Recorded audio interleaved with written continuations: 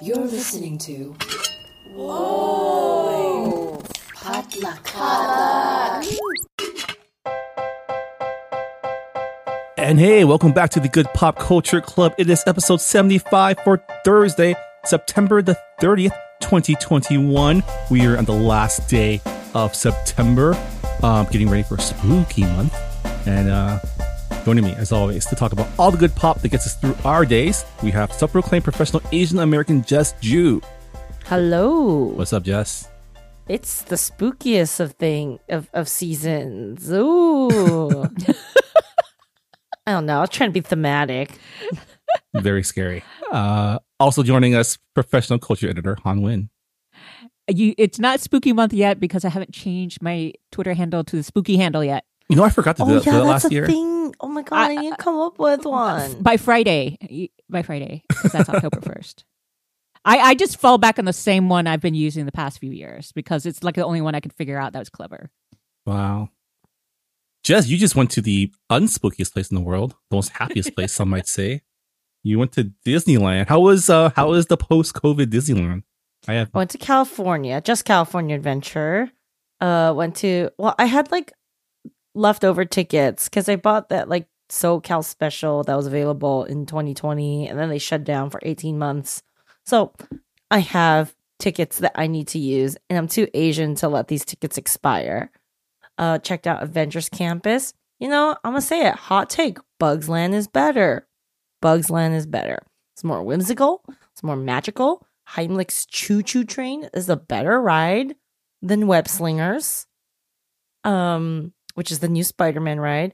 And it's too military industrial complexy. Like, it's not magical. It's just it's just corrugated steel, like a lot of corrugated steel. I mean, if you go back and watch the MCU movies, all of the like first two phases have all been kind of military industrial complexy, right? They're all working for government agencies and fighting quote unquote terrorists. No. So what I'm saying is they should have just kept it as Bugs Land. Like, we didn't need an Avengers Campus. Wait, so is Avengers Campus? Is Avengers Campus where the old Bugs Land was? Because I was trying to figure out where this place is because I was pretty sure they have no more land. It is between where the Hollywood Tower of Terror is and the like Cars Land. So yes, it is exactly where Bugs Land used to be. They got rid of Bugs Land to build the Avengers Campus. And again, that was a mistake because the Bugs Land was magical, so cute. The bathroom was like a cereal box. And Heimlich's Choo Choo Train was one of the best rides ever. What can I say? Once a bug, little bug, you're a bug. Tower of Terror also no longer existing, huh? No, it's now Guardians, which is it's a fun ride, but like, I don't know. I feel like this is a very deep cut, only for a very specific age of millennial people who were like, had no friends and just watched a lot of TV. But in some point, Disney Channel made a 4 TV movie starring Steve Guttenberg and Kirsten Dunst about the Hollywood Tower of Terror. And that is the movie that it was a movie kind of inspired by, I guess, It was a Twilight Zone episode that they turned into a TV movie for kids that they turned into a ride. So I have very deep affection for that Steve Guttenberg TV movie, Tower of Terror. So I really like Tower of Terror and like the theme. That was very well done. But you know, people want Guardians of the Galaxy. They want the soundtrack. They want the So I think it makes more sense as Tower of Terror. But when I went to Disney Tokyo Sea, we were seated next to this family of like a mom and 2 daughters. And the daughters, even before we got on the ride, I thought looked too young to ride this ride. Like they were like barely tall enough. And they were both very apprehensive while the mom was super excited. And then after the ride was over, so much screaming. Those kids were just traumatized. I get it. I've been there. I myself decide to go on the ride and traumatize myself. So like it happens. It's fine. It builds character. They'll be fine. The after ride picture was the mom having the time of her life and the 2 daughters looking like they're about to die. It's okay. She's teaching them valuable life lessons. I don't know what they would be, but she's teaching it to them. All right. Well, we are at the end of September, which means it's time for our monthly Asian American Entertainment News Roundup called Do We Want This? But before we get to that, let's find out what non-Disney stuff we've been up to. Jess, what else is popping? So, my long-awaited Great British Bake Off has returned for the year 2021. They come out on Mondays in the UK, and then we get them on Friday. So that's like 4 days. Like, that's fine. I can live with that. I'm too lazy to go look for the illegal streaming links anymore. They took down my subreddit that used to have all of them. So I'm just gonna wait. But first episode, always cake week. So far, really liking all of the contestants. They seem like a fun bunch. We have, some pensioners in there. We got like a Gen Z vegan contestant who like low-key just probably wants to die. We love that energy. We have like our kooky like contestant who like seems like Noel's like soulmate twin. Love that. We have a fun Italian guy named Giuseppe. And all things pretty good on the contestant side. I absolutely am not enjoying this judging group dynamic. There's just too much dumb energy. Like, everyone's too dumb. Everyone's playing the jester. Did they change it up, or is it still Paul? It's still Matt Prue? Lucas and Noel. But like, I'm fine with Noel being the jester, but you can't add another jester to Noel's jester. Like, it's too much. And like, someone needs to rein in Paul Hollywood's dumb big head, because they've made it the Paul Hollywood show, and I'm like, why? Someone needs to like just metaphorically like punch him in the face every show. Like, Prue doesn't do that. Also, she's like a Brexiter, so she like kind of sucks. So yeah, like, it's not. I still miss the old judging. I still thought it was better when like even Sandy was in the mix, because at least she was like not dumb. Like, she wasn't playing the dumb card. That's true. And Mel and Sue used to just dunk on Paul all the time. Yeah, and they do these really weird like opening sets. Like, they did this whole opening number where they're like singing "Don't Like Achy Breaky Heart" by Billy Ray Cyrus, and I'm like, and they changed the lyrics to like be singing about tart, and I'm like, is this what all the Channel 4 money's going to? Like, why? Like, this is not what we want. Like, the show should not be about the judges. So I have not started watching this because this is the one show that I cannot watch without my partner together. So I have to ask though, because last season was probably the weakest in terms of the challenges, because they all turn into nailed it challenges that like no one could ever succeed in. Like, how are the challenges so far? So far, they seem fine. So the first one they had to make like 12 Swiss roll cakes, like mini ones. I think that's totally fine. It was a malt loaf for their technical, and then they had to do an anti-gravity cake. So I feel like that's all pretty reasonable. Some of the cakes are really great. I don't know how far it's gonna dissolve, because I do remember last year their cake challenge was they had to make a bust of somebody with cake, and that was just so terrifying. Which is just nailed it. That's a nailed it challenge right there. Yeah, it's asking for it. Yes, so hopefully they've learned and they're going to pull it back and just, give them adequate amount of time to just do really well in the challenges they have. Yeah, because now challenges aren't too crazy. Yeah, because now they have their celebrity version for that nailed it energy. Because I feel like that's all that was, right? Yes. So they should diversify their portfolio and understand people watch Great British Bake Off for comfort and like competency porn. We don't watch it for the nailed it like disaster. Second most important question. Any Asians in this cohort? Yes, of always. They find like the most beautiful South Asian women in like the UK to compete in this show. There's always she's super cute. I want to be her friend. And it's pretty diverse. Like, overall, pretty diverse. I do think like they've kept that over from the BBC, because BBC has like mandates. So they have kept that. So yeah, I'm looking forward to it. And I won't say who's eliminated, but I'm like, okay, that's fine. Not gonna miss this person. Let's keep it going. Yeah. What's popping with you, Ton? I previewed it by saying Squid Game is what I watched. And so that's all I had time for. None of these feel-good things. Just darkness. It's dark, but it's still good. And I think it doesn't, I mean, yes, you could be probably depressed about it, but I think there are some things about it that make you feel good because of the characterizations are actually pretty good.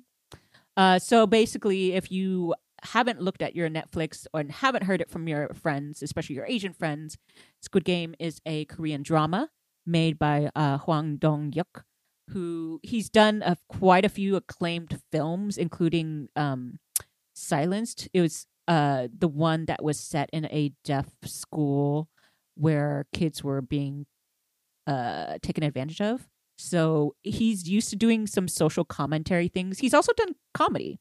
I think Miss Granny was the one that he's known best for. He's done 4 films, and all of a sudden he's like, yeah, let's do this series. And so he wrote the first 2 episodes, but it took him 6 months. He's just like, oh man, this is hard. And then he had to get some input to help him like finish it out. But the nice thing about that is it does show that, kind of like what we talk about with TV auteurs here in the States, is like you kind of get that very good sort of tone throughout. It's fairly consistent. The storytelling and the characters are consistent. So just the basic plot, if you haven't heard, is the main guy is Gi Hun. He is sort of like you get introduced to him. He's kind of a sad sack. He lives with his mom. He's about mid-40s. He's divorced, so he finds out like his daughter's birthday is that day. He has no money, so he steals his mom's debit card, and then goes to the track because that's how he's going to earn money. Eventually, he gets a card that has a number, and he learns that he can get money this way. He at first refuses, but then eventually he's desperate enough, calls the number. They say, meet us here at this time. So he goes, gets picked up by a van, and then in the van he gets gassed. So he wakes up with everyone else in a giant dormitory wearing a green tracksuit. And they learn that they are all about to play a game. There are 456 people. He is number 456. They're only numbered. And it turns out to be sort of like red light, green light, with this giant like robot as the person doing the red light, green light. And so as she does like the green light, everyone's creeping forward. And then when she says red light, and then they turn around, and if you're still moving, guess what? You're eliminated. But when you're eliminated, you're shot. So that's the part that's kind of given away in the trailer. And it's kind of a bloodbath. And, you know, the deal is, of course, the more people who die, the bigger pot of money it is. So there are incentives to stay in the game. I think a lot of these people don't realize that, you know, there can only be one winner. And so that's the other part where it's kind of like it becomes cutthroat. It's definitely a very clear, I think, commentary on capitalism, but also the desperation that puts these people in this situation where they realize that like death is an option because they need the money for whatever amounts of debts or whatever things they need to do. And then it's also like, you know, a psychological study of each person, what they're willing to do, how they're going to play the game, etc. Great actors. Give CBS some ideas. Oh God, great actors, great character arcs. Besides the not even a cameo, but I guess the smaller role for Gong Yu that we mentioned, there's a few other people you'll probably recognize. The creator director Huang has used some of these people in his movies before, so if you watch those movies, you will probably recognize them. Honestly, if you're familiar with any Korean content for a while, you'll at least recognize one face. I think it's pretty funny, but also, of course, super gory. I think each of the games they play end up being very well written as far as they're tense throughout, and you're kind of like trying to see what every person's going to do. I don't know. I just think it's good. It's already number 1 on Netflix, which is kind of unheard of for a foreign language series. I think Lupin kind of got up there, and Money Heist kind of got up there, but not number 1. So, yeah, I'm kind of excited about that. Also, the fact that it's doing very well successfully is sort of the ironic because of the whole anti-capitalist sort of commentary there. I mean, you say that, but we also know that people love a good death game story. I mean, just look at No. I'm not saying it's ironic that people like it. I'm saying it's ironic because the show is anti-capitalism, but how Netflix many is people are definitely really picking up on what it's laying down? Well, I think the only reason why I would say that they are is because the director did an interview early on, and so he said it was about capitalism. So I think everyone knows it, but you're right that most people are not talking about the capitalism in the Reddit forums. So I checked them out already because I had no one to talk to about it. So hopefully next week when we cover this, we can go all into that stuff and all the gossip and the characters and things like that everyone else is wanting to talk about, and the games. It's interesting because this is actually the second Asian death game series on Netflix this year, because Alice in Borderland was also that was also this year too, right? So why do you think this one caught on instead of Alice in Borderland?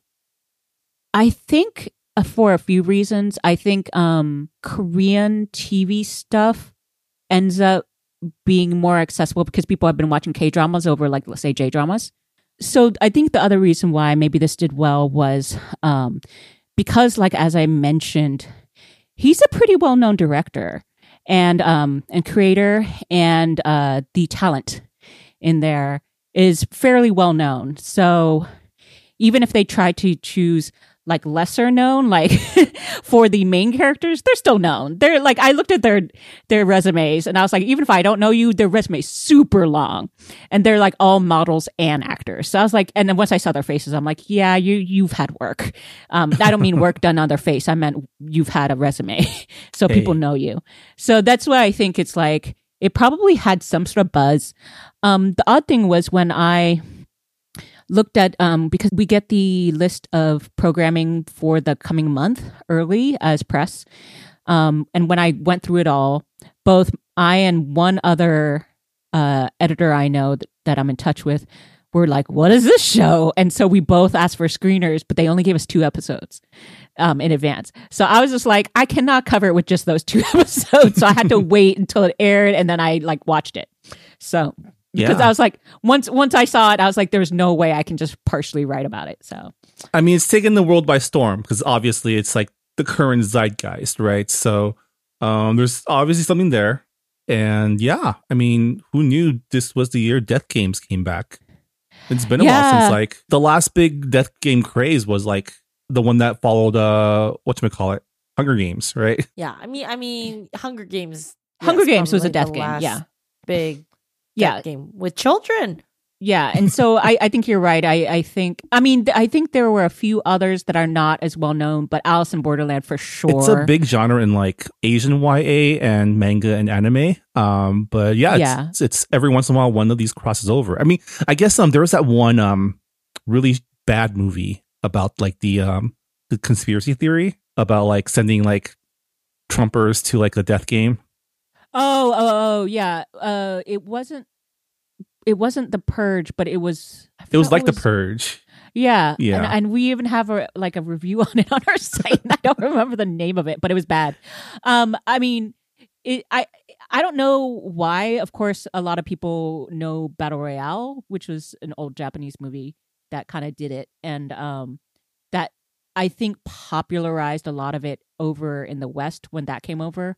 But yeah, I don't know why Asians are into it. Maybe because it's a safe way to explore certain themes. We'll talk about it when we talk about Squid Game, but definitely like, when you have a death game, it's like the most visceral way to explore morality and ethics, right? Like, what are you willing to give your life for? Who's going to be so tragic? Oh, no. Anyway, yes. I mean, also just such an easy concept to explain, right? Like, death game. Mm-hmm. We all know what that is. Yes. Yeah. But are you anyway, willing to die if someone else deserves it more than you? Oh, who cares about deserving it? I very, very enjoyable. I was very happy with it, and I need to tell my brothers to watch it because I think they will appreciate it. Except they just can't watch it around their kids either. How young was I when I watched Battle Royale? Probably too young. Too young. Anyway, good times, Marvin. What's popping with you? Much like Han, I didn't have much time to watch anything, but unlike Han, instead of watching Squid Game, I was working my first like live event in over a year. Like I mentioned before, I'm a programmer for the LA Asian Pacific Film Festival, and that film festival is happening right now. So this past weekend, I was over in LA Live and Little Tokyo presenting films and doing Q&As and just, working amongst people for the first time, and man, it is exhausting. I am not as young as I used to be, but it was good to see people again. Even though I don't know about you guys, but since we have a podcast, we do talk to each other every week. Mhm. But in person, I've forgotten how exhausting, or maybe it has become exhausting to talk to people in person, like just doing small talk. Like I don't think I can do it anymore. I mean, it is a different skill. I am definitely an introvert, but I can very much play it off. Most people don't know I'm an introvert when I go out, but I definitely do. It takes a toll on me, and I think after the pandemic year and a half we've had, people have actually said that it is harder because we have kind of lost that skill, and so we kind of have to ramp it back up again. So I am totally fine with talking to you two every week, and it's actually invigorating because it's relaxing. Even if we disagree, it's not like a big deal. There are no judgments here. I don't have to like lie and say I'm doing great, all that type of stuff. So it's very relaxing. Versus out there, you kind of have to play it off. You have to be on. Yeah, like how do you answer? How have you been? Oh, I've been stuck in my room for a year. Yeah, the Doing other thing great. I think that's the problem is like I've always had that sort of pressure. When anyone asks me how I am, I have this weird urge to like tell the truth. And I'm like, they don't want to hear that shit. Like, burn it down. Let's burn it down. Like, who cares? Yeah. Whereas we can say that on this podcast. So Yeah. A couple highlights though. I got to meet Rhea Perlman. She showed up at the Marvel's The Black Hole Oh my God. screening that I did the Q&A for. So that was fun. that's cool.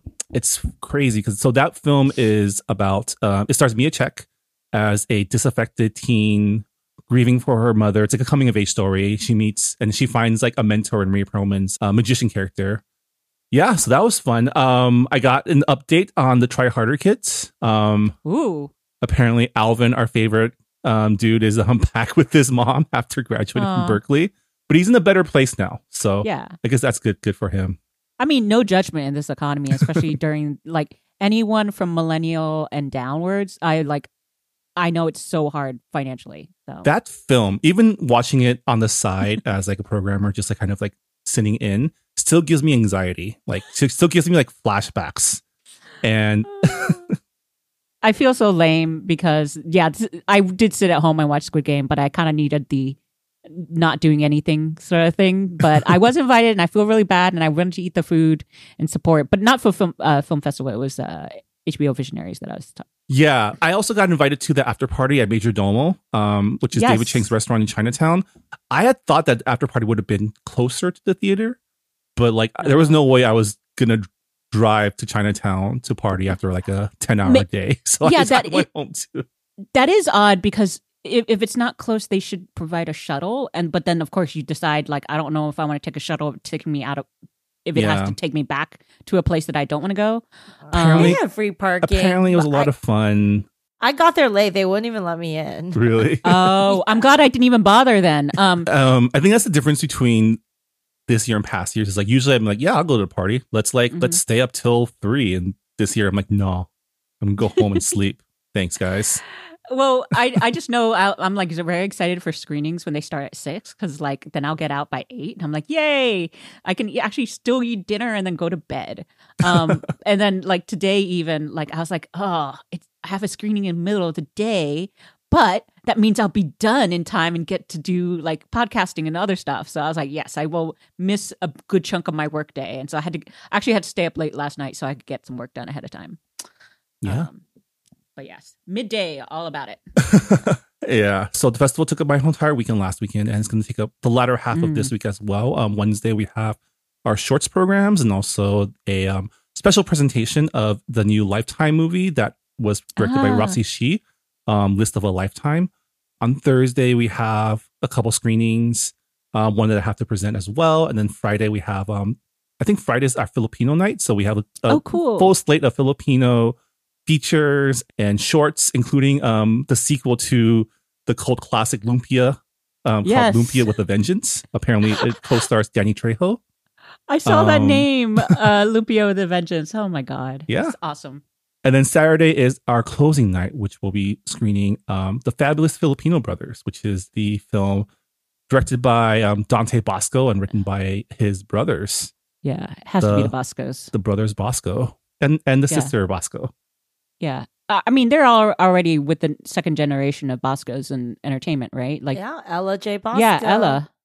So yeah, LA Asian Pacific Film Festival. If you're in the LA area and want to watch some new Asian American films, come check it out. We'll be in downtown LA on Wednesday through Friday and back in Little Tokyo on Saturday. So vcmedia.org is the site you should go to find out more about the festival. And yeah, that'll do it for what's popping for this week. When we come back, we're going to take a look at the latest Asian American entertainment news in our monthly news segment, Do We Want This? Stick around.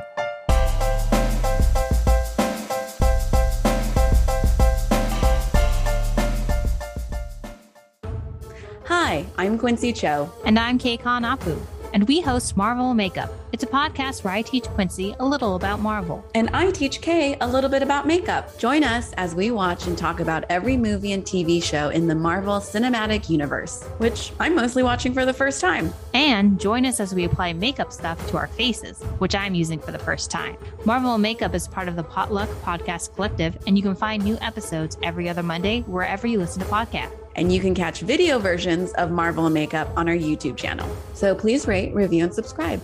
And please give us 5 stars so our Asian moms will understand why we buy so much electronic equipment. Because it's for this podcast, Marvel Makeup.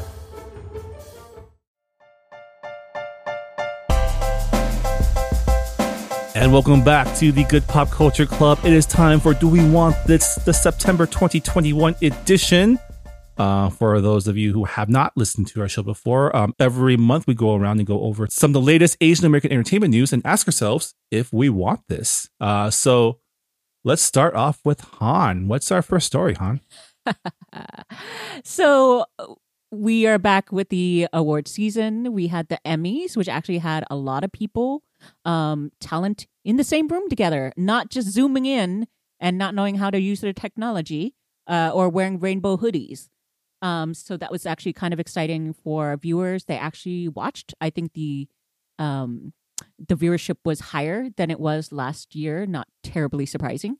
And apparently they were all in a tent, and Seth Rogen complained about it because they were supposed to be in open air, and it was an enclosed tent. So it was basically same like about it. Anyway, but I think the big deal about this year was, despite that sort of excitement and like Ted Lasso being honored, which people were happy about, there were not just fewer shows overall, acknowledged. Like it seemed like they did the sort of the down ballot. Like, I like this show, I will vote for everything. But they also, despite a really good number of people of color nominated in the acting categories, none of them won. In the primetime ceremony, the only person of color who won was Michaela Cole for writing I May Destroy You, which was a fantastic moment. She had a 30-minute speech, a 30-second speech that she killed. Beautifully written, very inspiring, talking about like disappearing for a while, meaning like just don't get into the whole social media and the big, media and discourse space. Kind of listen to yourself and just be yourself.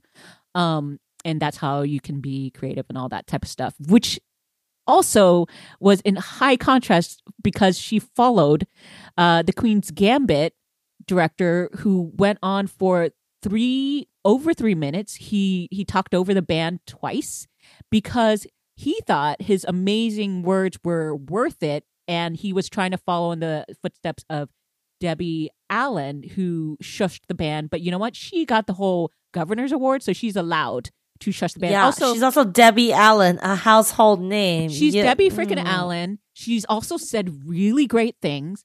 And I'm sorry, like, I enjoyed the Queen's Gambit, but Scott Frank, his speech was so fucking boring, and he could not read the room because he was literally reading from he could read a piece of paper, he couldn't read the room.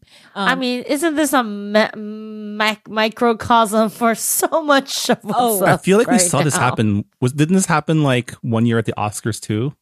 I don't know if it was that bad, but it was definitely all in a row because it all happened sequentially, that it kind of was like, what? So, yeah. And then, of course, at the very end, when Queen's Gambit won the big category, then the other executive producer, who was a white man, went up and he gave a long speech about how this show is amazing, that it sticks it to the patriarchy. Doesn't let his female lead speak, but he does say that she brought sexy back to chess. Now, here's the thing. I think he mixed things up because the show brought sexy back to chess, but since he mentioned her, it definitely sounded like, yay, patriarchy, isn't she sexy? So he's also just a very long-winded white guy. I know because I interviewed him. Awkward. And I couldn't hardly use any of his quotes. I'm very sorry, Netflix, but you're not going to listen to this. But, perfectly nice man. Did not know how to read my face. Did not know how to, I was trying to get him to say something interesting. Very barely usable stuff. So, man, it was kind of that was like the microcosm for the whole show, which was, we're going to acknowledge that we have all these great Black actors, because I know that's what we should do. But when we vote, we're just going to vote all Queen's Gambit, Hacks, The Crown, and royalty. And Ted Lasso. And the thing about The Crown was, I get it. People like The Crown, and maybe one or two of these were genuinely earned. However, when the Prince Charles guy, who I actually like the actor Josh O'Connor who played him, he's great in the Durrells of Corfu, and many other things, but there's no way his role was better than, let's say, Billy Porter's in Pose. I really was hoping that with Pose being the final season, both MJ Rodriguez and Billy Porter would be honored. I also, of course, wanted Michaela Cole for I May Destroy You, but I knew she wouldn't get it for acting. I knew she would get it for writing, so that's fine. But also Michael K. Williams, who, yes, the ballots were turned in before he died, but he's still always good, and he's never won for The Wire, I don't believe. So it's kind of like they should have voted for him anyway. And there were just so many people. Bowen Yang for comedy nominated. Great with the nominations. Did Michael K have a show that was up? Oh, he was in Lovecraft. Oh, right. Yeah. He was the dad.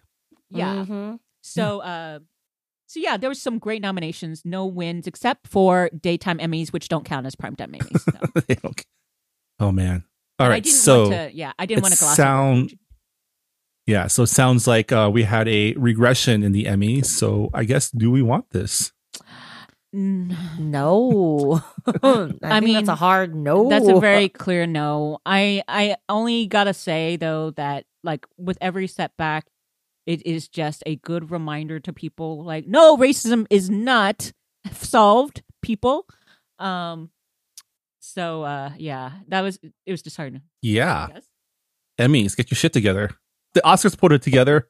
Well, and they're up for a regression this year probably too, but yeah, I think people just need constant reminders, and then maybe the Emmys thought they did so well with their nominations, they just pat themselves on the back and decide to vote however they want it. So we need to look at the Emmy voting body. One of the actresses I follow, I think it was Rebecca Metz, said, by the way, if any of you people in the industry are frustrated by the Emmys, maybe take a look at the qualifications to be an Emmy voter, and you might be surprised that you are eligible. So if you are frustrated and eligible, why don't you try and be a member? So hopefully it changes the makeup soon. All right. Jess, what's our next story? So SNL has released its cast for its upcoming 47th season. And speaking of Bowen Yang, he has officially been promoted to featured player, which is awesome. So he went from basically a staff writer to I guess he's a series regular now. Featured player, now he's been promoted to series regular or series repertory player. And yeah, honestly, I don't even watch SNL anymore. I only watch Bowen Yang skits on SNL the day after on YouTube or Hulu. So it's very well deserved. Mm-hmm. Chloe Fineman, who I also really liked, and I'd been following her. She's a white lady though, so a little thematically adjacent. fantastic impressions. She also got up to a full-time repertory player. And then less fun, they announced 3 new hires. Every season they bring in new featured players. And basically if they do well enough, I don't even really know the full process of how they select, they get bumped up to regular. And their 3 new people are, shall we say, not diverse. Mm-hmm. Which I did see a really funny tweet where it's like, now you can't blame like people of color for not getting onto SNL, white boys. I mean, one could maybe, if you squint, be ethnically ambiguous. But potentially, yes. But I mean, like, who are they going to get him to play, right? Like, who he going to play? That's the thing. Like, Yeah. It's so shitty when you only have one Asian person. But I mean, I think it's undeniable that Bowen Yang has definitely left a cultural imprint. He's been making time. His skits are just funny. Mm-hmm. Like, I think the funniest things I've seen recently were like the Sarah Lee, Harry Styles, like sexual Instagram skit. We all love the iceberg. Mm-hmm. I really like his chairman. Mao. What was it? Not Chairman No, Mao, but the chairman of commerce, like the Chinese chairman of commerce.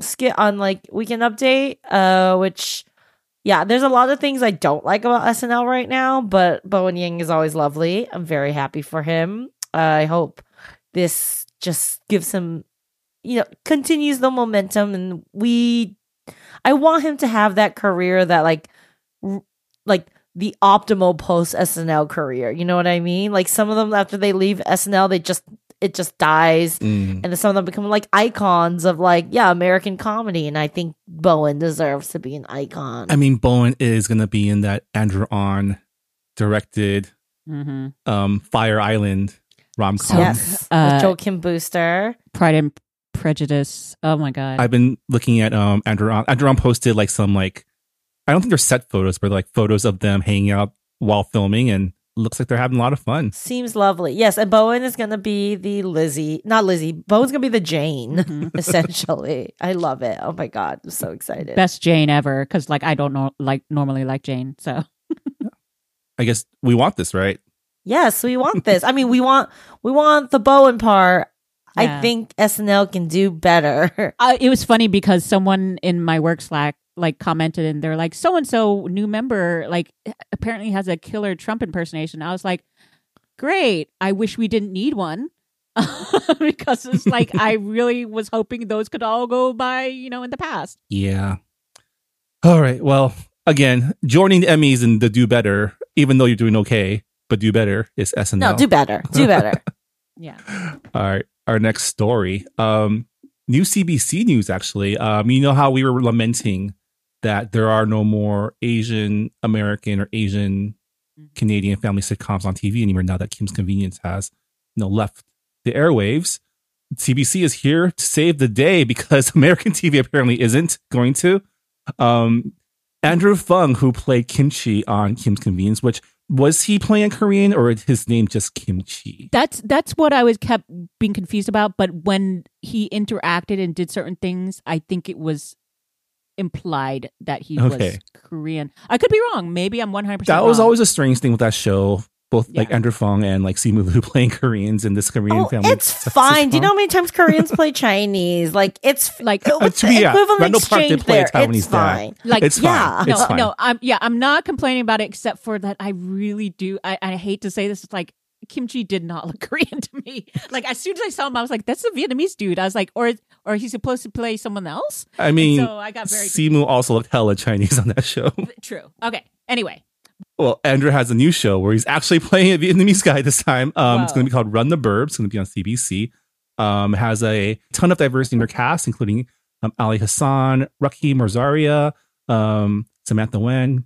And it's going to be about the Pham family, a young, bold, mixed Vietnamese/South Asian Canadian family taking a different approach to living their life to the fullest while changing the way we think about contemporary family values and life in the burbs. Andrew plays a Vietnamese guy, and then Raki plays his wife, who is South Asian. So do we want this? I mean, Andrew's also the co-creator for the show. And bless his heart, he was like, yeah, let's get, I feel like a lesser people would have just, given themselves like a hot, young, blonde, white wife. I'm going to say it. So thank you, Andrew Fung. Yes, we want this.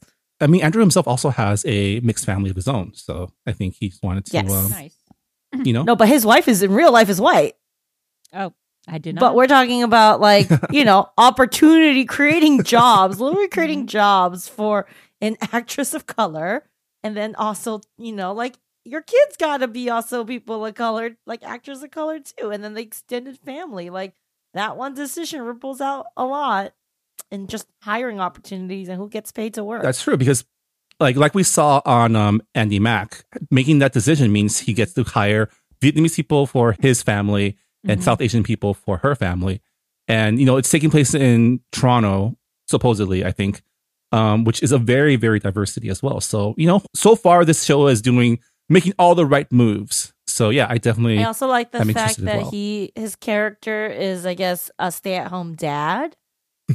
And his wife, the character of the wife is like the main breadwinner and is like a very like high-level exec. And I was like, yes, let us disrupt some gender roles as well. Yeah. Which is to say, we're in your corner, Andrew. I gotta support my Vietnamese guy, so All right. Han, tell me about Tudum? Ta-dum. Tudum? Oh my god! Is that what Can it I tell is? You, I had no idea what this was. I was Holy like, "Are we in Tulum?" And they keep spelling it wrong, and I had to Google it. I'm like, "What the fuck is Tudum?" Oh, I hate that so Tulum? much. Yeah, so It's the sound, It's Marvin. the worst. so It's so much worse than I thought it was going to be. So I have a few thoughts about just the word to dumb. The way actually, if you previously saw how it was spelled in normal English, 20,000 Hertz is a podcast I like listening to that did a whole episode on the origins of the Netflix ta-dum sound. And it was a very good episode, but they spelled it TA-DUM with an exclamation point. Sort of actually self-explanatory. Maybe that was trademarked. I don't know. Maybe they wanted to trademark their own word, but TUDUM confused everybody and it looks bad. There's the word tedium. There's like so many other things that people thought of. It's too close to Tulum. Like Yeah, it just looks right. like you misspelled Tulum. And like this was a conference that was supposed to take place like on the Mexican Riviera. I also thought of TU-DUM exclamation point would have been a better branding choice. a to be honest. TADUM. So it's tadum. It's Yeah. tadum. Right. Instead of tudum. Right. Because it's not two. Yeah. It's not, the sound is not tudum. Yeah. It's a soft weird. U. Yeah. So anyway, that is exactly why it's called that. I think from a branding perspective, everyone's making fun of it, but I think probably we'll get used to it just like we did sci-fi SYFY back in the day. Anyway, so it's dumb, but you know what? They still gave a whole lot of information. I got a sort of a preview list of all the things they were going to announce, and I was like, I'm too tired, and like none of my writers can work this weekend. Right, so. because you just finished Critics Week. Oh yeah, and the funny thing is Netflix. I was like, I would halfway consider covering it if they had invited me, but then it was all like virtual or / virtual, whatever it was. So there were no invitations to be had. I mean, it was basically an E3 conference at this point, like a video game conference. It was basically they had their it was D23, but for Netflix. And so they set up whatever panels they wanted. They dropped a hell of a lot of assets and premiere dates, which, I mean, we all knew they were coming, but so now we know when Emily in Paris is coming and Cobra Kai season 4, because, we need more of that Asian stuff. Do we want that? Yeah, we need more of those magical Asians. And then, but I think the things that I was probably the most excited about was we got to see a little bit more Bridgerton, the photos, and I think there was a bit of a teaser. So the South Asian love interest and her sister, we got to see them in attire, which was fantastic, and just made me excited. So it's kind of like a good reminder, Bridgerton was the sexy sort of guilty pleasure last year. I like having it be a tradition every year and maybe getting good people of color in period costumes. So that was exciting. And then the other, I think, really big one was the main title sequence for Cowboy Bebop, which Marvin, I actually want to ask your opinion of it because you saw it, and also you're more familiar with Cowboy Bebop. I need to actually refresh my memory. Yeah, we should probably do a refresh for this podcast too. But I was excited because it hit all the beats that it needed to in terms of like using the Yoko Kanno track. You know, she's coming back to score the TV show as well. But it did leave me a little apprehensive because the scenes that they show, I mean, obviously it's a very stylish intro, you know, hits all the right notes. But the little clips that they show seem to be shot for shot remakes of the episodes of the anime, which was my main fear for this series, which is, are they just going to redo the anime or are they going to do their own thing? They say they're going to do their own thing. That's in interviews, but everything they've shown us has been like, hey, remember this scene from the anime? Nudge, nudge. So I don't know if they're doing it on purpose just to like, you know, hit those nostalgia buttons for me, or it's going to be like a retreading of the original series. All these adaptations are catch-22 because for everyone who's like, it should be different, there's someone going, oh, why didn't they just do a shot-for-shot remake because the original is so good, right? Like, that's the only two takes you can have about an adaptation, and no one's ever happy. Why are they doing adaptations to begin with? Who knows? 'Cause money. Yeah. I mean, I will say John Cho looks cool as shit. He looks totally awesome.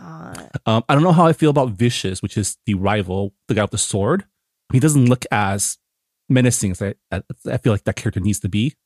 But I am excited for it. And Cowboy Bebop has always been like, there's a lot of stories they could tell because it was created as like an anthology series, even as an anime series. So yeah, we won't know until it comes out in November, which is really soon too. So it's yeah. super soon. I'm not prepared for all of this TV, man. And you know, Bridgerton, you know, I'm excited that people are excited for it. But it is about the shitty brother, right? That he's the main character. Oh yeah, but I don't care about like that. Like, look, I think Bridgerton in general, including the book series, has always had its problems. I think the point is like they tried to do something different, not perfectly. They're going to try it again. And honestly, because it's 8 siblings, I'm just here for as many of those stories they are able to tell in a somewhat fantastical way, including inserting people of color. And it's fine because the shittier they start, the better the redemption arc. Okay, honestly, and I will say I like the book better. I like Anthony's book better than I like the Daphne and Simon book. Oh, I will have to say they better fix Daphne's story for the show. Like, her story was so lame. Anyway, not Daphne's story. Actually, Eloise. Sorry, that's how I was thinking of. Other stuff though, Witcher. More Witcher stuff, which is always great. Yes. I'm excited for season 2 of The Witcher. I guess they're doing Army of the Dead prequel. Yeah, it was. We always knew this when Army of the Dead came out. They had already announced that Dieter, the bank safecracker, whatever, had a prequel, and he was not only starring it, but I think directing it. So that was always in the books. But there's also, I don't know if it's coming out this year, but there's also an Army of the Dead prequel cartoon coming out. Look at Netflix getting on the franchise game. Yeah, I mean they knew ahead of time. And what is this about Tiger King 2? I didn't realize that story Here's had the a thing. sequel. I didn't even know when I saw that. I was like, fuck. But here's the thing. I never watched Tiger King in the first place, and I'm going to see if I can continue not. You don't need to. It's Well, fine. Sometimes, when it comes to my job, I end up needing to. For the culture. But I didn't last time, and I got away with it. And so I think this year, I discussed it with my writer, who was the Tiger King person, and she's like, "Yeah, I think I can write a story about why we don't need this." I'm like, "Perfect." So. My claim to fame is I've been to the zoo that Joe started working at, like the very first zoo he worked at. Yeah. Wow. Oh, even though we don't have like a premiere date, the Umbrella Academy cast did do their little burning questions video, and so what I am excited about is this is whenever the show comes back, this is when Elliot Page will come back as after he came out. And I want to see what they do with his character. So, oh wow, yeah. All right. I guess the final question for this is, ta-dum! Do we want this? I mean, which part? Look. Do we need a fan event for every single thing. Like there's a Star Trek day, there's a Star Wars day, there's like, I don't know. I kind of get exhausted as a press person. And I wish they wouldn't just like backlog all that shit and just give it to us like piecemeal. But I'm sure as a consumer, no one else thinks that way. So they're probably super excited. Oh no, it's exhausting being on the other side when you have to like, oh shit, I have to post again. Like you were, because I used to do social media and I'd be like, I'm fucking glued to my phone all day. Like I just gotta post or like. But that's what I mean share? is like as a consumer, if you were literally just a fan and didn't have to think about this stuff, like would you be excited? I mean, I think for the stuff that we got, I'm excited for a lot of the things, and then of course not for the Tiger King. I'm excited for half the things. Yeah, there's plenty of things, and they also did they emphasized a lot of their foreign titles, including a lot of Korean stuff. So they're definitely upping all of that. You know, if we're talking about Squid Game and all the K-dramas and the movies and things that they're pushing, they're definitely trying to get the international audience viewership up in America. So. Yeah. All right, Jess, what's our next story? So our next story is it's, I don't know if we've talked about this project yet on this podcast. Our friend Jing wrote a movie. It topped the blacklist, or like was number 2 in the blacklist last year. And it has been since picked up and will be produced by Disney Studios for Disney Plus. And they have found their lead in Bloom Lee. And the film is called Chang Can Dunk. Ooh. A 16-year-old, not so popular high school kid and wannabe basketball player becomes obsessed with the idea of learning to dunk, all in an effort to best the school's basketball player, Matt, and hopefully win the adoration of a very pretty Christy. So I don't know about you, but like, Asians in basketball, big in my school, right? Like a lot of Asians play basketball, even though they're like 5'8" and under, you know, we're pretty good. A lot of our JA friends grew up playing it in the leagues. And like, I always associate basketball as something like very Asian American. But yes, it seems like it's gonna be produced by Hillman Grad, which is Lena Waithe's company. And, you know, I love a good coming of age movie. I love a sports movie. You're gonna tell me it's gonna be Asian? Jing is also was one of the top 3 winners at the first HBO APA Visionaries contest. Yeah, he did my favorite one of that year called Toenail. Yeah, fantastic, extremely talented. So do we want this? This sounds fantastic. Yeah, I have to agree. I think Disney and sports is kind of a winning combo. I watched their Mighty Ducks reboot series. I watched the Big Shots, the John Stamos basketball thing with girls. I'm all for it. This is kind of like, besides the Olympics, the only way I get in my sports. Now that you say that, I realize Disney does have a really fantastic track record with exactly that. Young YA sports movies. Like, remember the DCOM, like Brink and Double Cross Brinked. And Motocross. Double H hockey sticks. They were all very good. I mean, Disney made a movie about like right-wing hockey players that like I watch and love. Miracle. Like, I love that movie. They're very good at it. It is like, it's like they've gotten that formula of how to pull the heartstrings down to a T. Yeah. Do you remember Johnny Tsunami? Johnny Tsunami, fantastic, about skiing and stuff.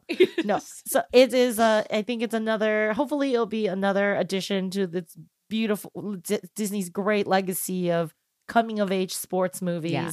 Disney also did Remember the Titans, right? That was theirs. Yeah. Yes. Yep. All of Disney, ABC, Touchstone, Hollywood Pictures was I mean, they do own ESPN, so. They should know sports, right? I think there's also just because it's all in the pipeline, guys. Capitalism, but I do think it's a really great just visual of, you know, like a short or shorter Asian kid trying to dunk. Sports and Asians. Totally. Give me. Excited. I want this. All right. Our last story. HBO Max has won the rights to adapt The Best at It, a book by 30 Rock alum Malik Pancholi. It is his acclaimed debut middle grade novel about Rahul Kapoor, a gay Indian American teenager dealing with 7th grade crushes and anxiety in small town Indiana as he and his family seek to become the best versions of themselves. The adaptation is going to be produced by Imminent Collision, where Malik will co-write with Michael Galamko. Imminent Collision, of course, is also the production company of Michael Galamko, Hyo Woo, and Randall Park. So, do we want this? Sounds like a winning combination to me. Holy crap. All those names. Yeah. We've had several really great South Asian coming of age series over the last few years. But this is our first one starring like a boy. And That's exciting, too. gay, which Yeah.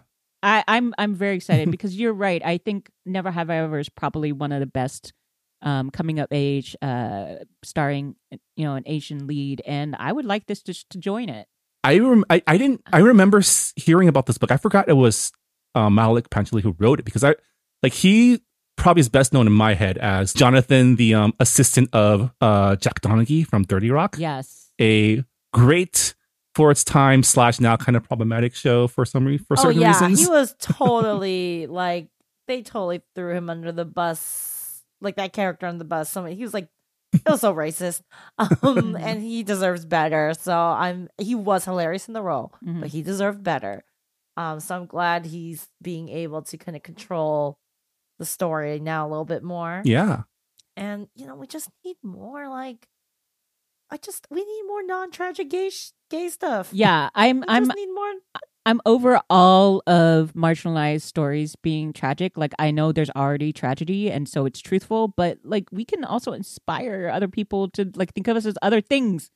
I actually want to read this book because also it seems like he has a second book that is in the works too, which sounds fantastic. So. Yeah, I mean, it won the Stonewall Honor from American Library Association's Rainbow Roundtable.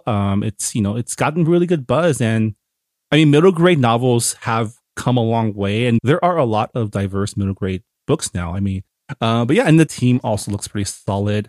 Michael Galamko is at this point, he's probably one of our most tenured writers, right? Because he worked for years on, was it Grimm? Grimm. Yeah. Yeah. Mm-hmm. Yeah, he co-wrote Always Be My Maybe. Yeah. And just really great playwright. I've been such a fan of his, even during his, his broke playwriting days. And he started Imminent Collision with Randall and Hyo Woo, and their mandate is Asian American led stories, comedies, I think mostly, but I'm very, very excited for them to start getting their projects out. Yeah, I mean, they have a really great slate coming up too. They have a action comedy with Sterling K. Brown, which sounds pretty awesome, and another action comedy, Takeout, with Lana Condor, that's going to be on Hulu. So lots of interesting projects coming out from that production company.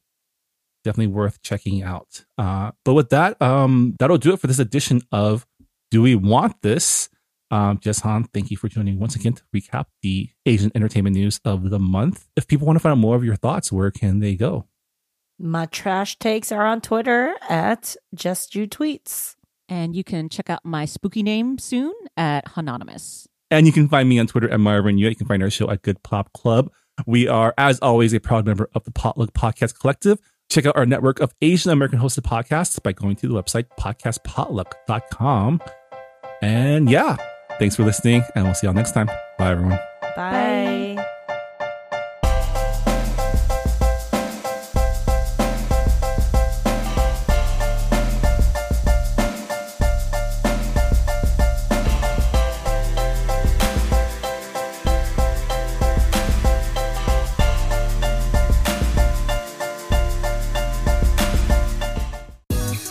Life gets a little crazy sometimes. Sometimes it's confusing, sometimes it's funny, sometimes it's beautiful, and sometimes it can just piss us off. Enter First of All Podcast. It's a safe space for real conversations about the things that we all struggle with, celebrate, contemplate, and work through in our daily lives. I'm your host, Mindy Chang. I'm an actor, filmmaker, and entrepreneur with a colorful background, a full life, and brilliant friends who I love to unpack life with to share with all of you. They are everyday people like you and me, ranging from award-winning artists, cultural icons, powerful CEOs, my hilarious childhood friends, and even my mom. Tune in for honest conversations on mental health, dating, sex, family, career, culture, and everything in between. Listen to First of All wherever you find podcasts, part of the Potluck Podcast Collective.